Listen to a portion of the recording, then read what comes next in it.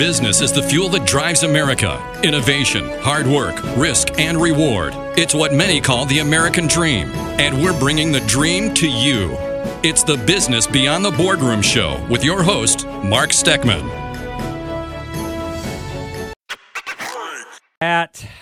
This show is just whipping right by. I'm looking at the clock right now, and I know we've got another caller. In fact, that's our guest. Keep her there for just another second. And I want to dive into this topic because it is a relevant topic as everyone is spending a lot of time at home and with their families, and some cases extended families and separated families. There's a lot of questions that come up around family law. So I asked Christina Anton-Garcia to join us on the show today. She is our guest for our Leadership Spotlight. Let's see if she's over there on line one and we can get her dialed into the Business Beyond the Boardroom show. Christina, are you there? I am. All right. Wow, you got a good clear connection. Well, hey, listen, Christina, welcome to the Business Beyond the Boardroom show. Super glad that you were able to be a part of the show today. I know you and I had a great chat yesterday, and I want to give the listeners a little background on who you are and what your practice is all about at Anton-Garcia. Can you give us just a little background nugget before we get started talking about family law? Sure. I am a native Tampa resident, and I have a degree in psychology and have always been passionate about helping people. And I wanted to combine that passion with a passion for law, and I found family law approximately 14 years ago, and it's all I've done every day since. Wow, what you're leaving out is that you graduated summa cum laude from University of Florida, Go Gators, back in I won't say what year. People can look that up at your website, tampaattorneys.com, by the way. And then also got your law degree from University of Florida's Levin College of Law as well. And you are an award-winning lawyer. I'm looking at all of these awards that you've gotten over the years, Top Family Lawyer, Client's Choice Awards, and Rising Star, Super Lawyers. I mean, you didn't give yourself enough credit. You're one of the best family law lawyers in the Tampa Bay area. Oh, thank you for that. I appreciate that. So right now there's a lot going on in the world, and in that same regard, there's a lot going on in families in and around Tampa Bay. And I know you and I talked, when we talked yesterday, you said there's a lot of questions that you keep getting asked, even though the world seems to have shut down. The family law world has not shut down, right? It's pretty much things as normal. You're still practicing law, still seeing, talking to judges and having cases, right? Yeah, so if anything, it's a little crazier because certainly there was a lot of problems with time sharing and custody with the COVID. A lot of individuals were wanting to withhold children, especially if their former spouse or the other parent was in one of those high-risk professions. There were some cases that came out that were interesting about an emergency room doctor that wasn't getting to see his kids during this time. So it really actually increased the volume of cases during this time, and there's been more going on. A lot of couples that were maybe on the edge and not doing so well, this quarantine kind of hit them over the edge, if you will. So we have actually seen a spike in cases at this time. Yeah, and that's obviously that's not a good thing. But when a person gets into that situation, they need to have answers, and a lot of times they'll come to you before they've maybe chosen you or in your firm, and you get a lot of frequently asked questions. And some of these questions, and I'm looking at them, and we'll go through them here in the remainder of the time of the show. But they're super important questions. And starting with the top, is there an age my child can decide which parent he or she wants to live with? That's an important question. How would you answer that? So a lot of people, there's a myth out there that think that there's this magical age when children can decide which parent they want to reside with, and there really is not.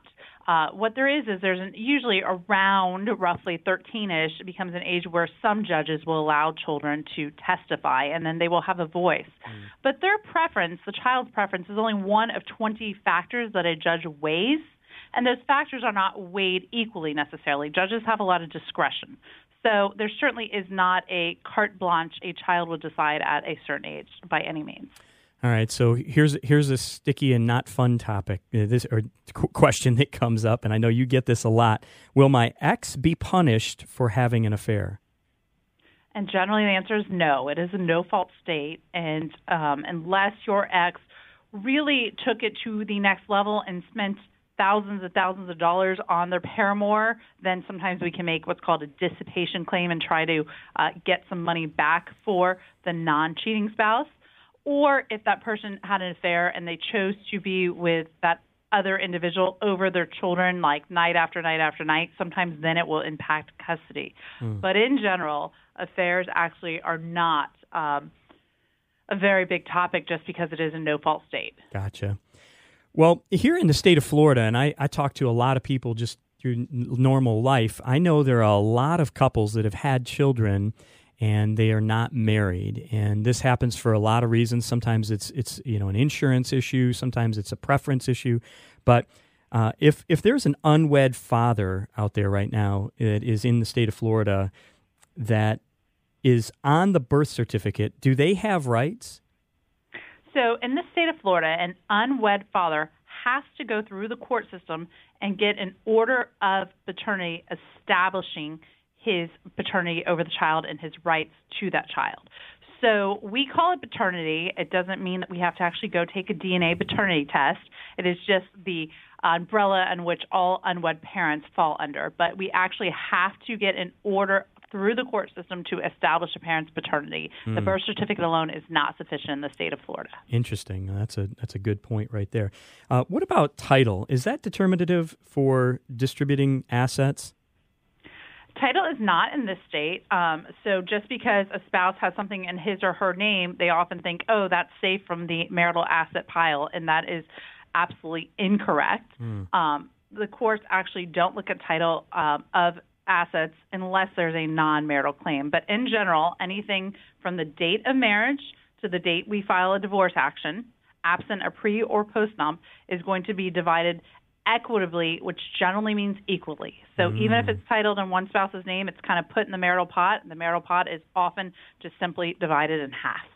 So that would lead me to a question that we hadn't discussed, but I'll ask it. Does that apply to businesses as well? If a business, if let's say if the business is in the wife's name, not the husband's name? Absolutely. If the business was established during the marriage, the business has a value to it often. Sometimes we have what's called personal goodwill that will diminish the value, but that's a separate segue. But the business will have a value to it a lot of times, and that would be a marital asset, which would be divided. So, yeah. So that's interesting. That's a great point right there. There's a lot of listeners that right now are, as small business owners, many times the business is only in one name. Is there and we probably almost a fourth of our cases I deal mainly with a lot of business owners and entrepreneurs. So it's very common, and a lot of times we have a forensic CPA that helps to value the business. So go ahead. I was just going to ask that. Are they more complex? And you just answered that, needing a forensic CPA for sure. Yeah. Yeah. So, is there a formula for alimony? This is a question that comes up, and as all of us do, we know people who've been divorced and have had wildly different alimony situations. Talk about that. Is there some formula that's we can a person could figure out to know exactly how much theirs is going to be? So in the state of Florida, we have a formula for child support, and it's very clear what numbers we input, and it kind of spits out a number. And there's very little variation in what a child support calculation comes to. But as far as alimony, there's quite the range. And we always tell our clients up front when we meet them, just to set their expectations appropriately, is that I can have 10 judges with the same facts, and I would get 10 different answers on what the alimony number is, because there's such a range and fluctuation. The parties are required to fill out what's called financial affidavits, and from there we often assess what a party's need is versus the other party's ability to pay. But because there is so much variation often on financial affidavits and how much an expense truly is, there is a lot of variation in what a need and ability really is. And so oftentimes that is thought about and hard to get an agreement on in terms of a case because there is no formula at this time in the state of Florida. Gotcha. So that makes sense. That's why there's such a wide variation. Now, what if somebody, and by the way, I know you deal with situations and cases that come up literally with clients all across the country, depending on specific situations. If a person were to be divorced in another state like New York, is it going to be very similar to the state of Florida, or are there a wide variation in that too? So the laws are state-specific. A lot of times there's similarities in how they have laws, but there are community property states which are different than ours. There are states that are fault that are different than ours, which is no fault. So I always caution my clients when they're calling their girlfriend in New York and comparing notes of divorces that this state is very different, and frankly, the state is very different than it used to be. We used to have something called the tender years doctrine many years ago, where the preference was given to mothers for child custody purposes, and now that's gone. And so we have changed dramatically just in the state ourselves. So when people compare with other friends that have been divorced many years ago, that's even something I caution them against. So make sure it's apples to apples and somebody that's recently gotten divorced in this state. And while we do not want to see people, driving the bus straight towards divorce, obviously we want to try and reconcile and fix things in order to keep a marriage together. If indeed there's somebody that's listening right now that's headed down that road, maybe not by their choice, and at what point is it a good idea to retain an attorney in order for your defense, or in this scenario, is there a place where you go, okay, this person needs one, this person really doesn't need one, or do you recommend it for all situations? So I always tell people this is not the time to bury your head in the sand. It only takes one person wanting a divorce. So sometimes people that really want to keep their marriage together kind of bury their head in the sand and think, well, if I don't participate, then he can't divorce me or she can't divorce me. That's not how it works, unfortunately. And so it really could put you behind the eight ball and harm you if you wait. So as soon as you're thinking it's a possibility, I strongly suggest scheduling a consultation with a family law attorney, just to see what your rights are and what you should do. And there are sometimes things, if we're going to be fighting over custody or time sharing, that we recommend keeping diaries or journals or whatnot is appropriate. So I highly recommend at least reaching out for a consult, and those usually are only a couple $100. So it's definitely worth the investment just to have knowledge is power. And having someone on your side who's going to be aggressive and not passive in this whole situation is probably pretty important, which is why I'll mention that TampaAttorneys.com is where you can be found at, right, of the Anton-Garcia Attorneys at Law. It's TampaAttorneys.com. By the way, how did you and I even get connected? Was it Jake that connected us? I believe so. Shout out to Jake if you're listening right now. Appreciate you over there at Brick Media.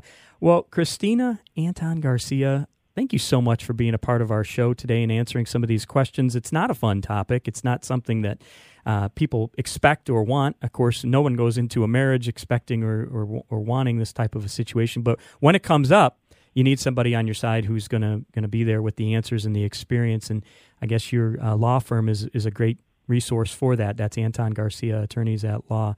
So, Christina, thank you so much for being a part of the show today. Thank you for having me. I appreciate you. You got it. Take care.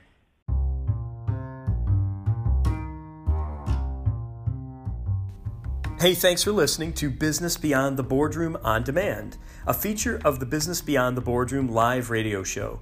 You can listen to the full live radio show every Tuesday at 10 a.m. Eastern Standard Time. Simply go to marksteckman.com for more information, or you could follow me on LinkedIn, Facebook, or Instagram for more great business and marketing content. Make it a great day.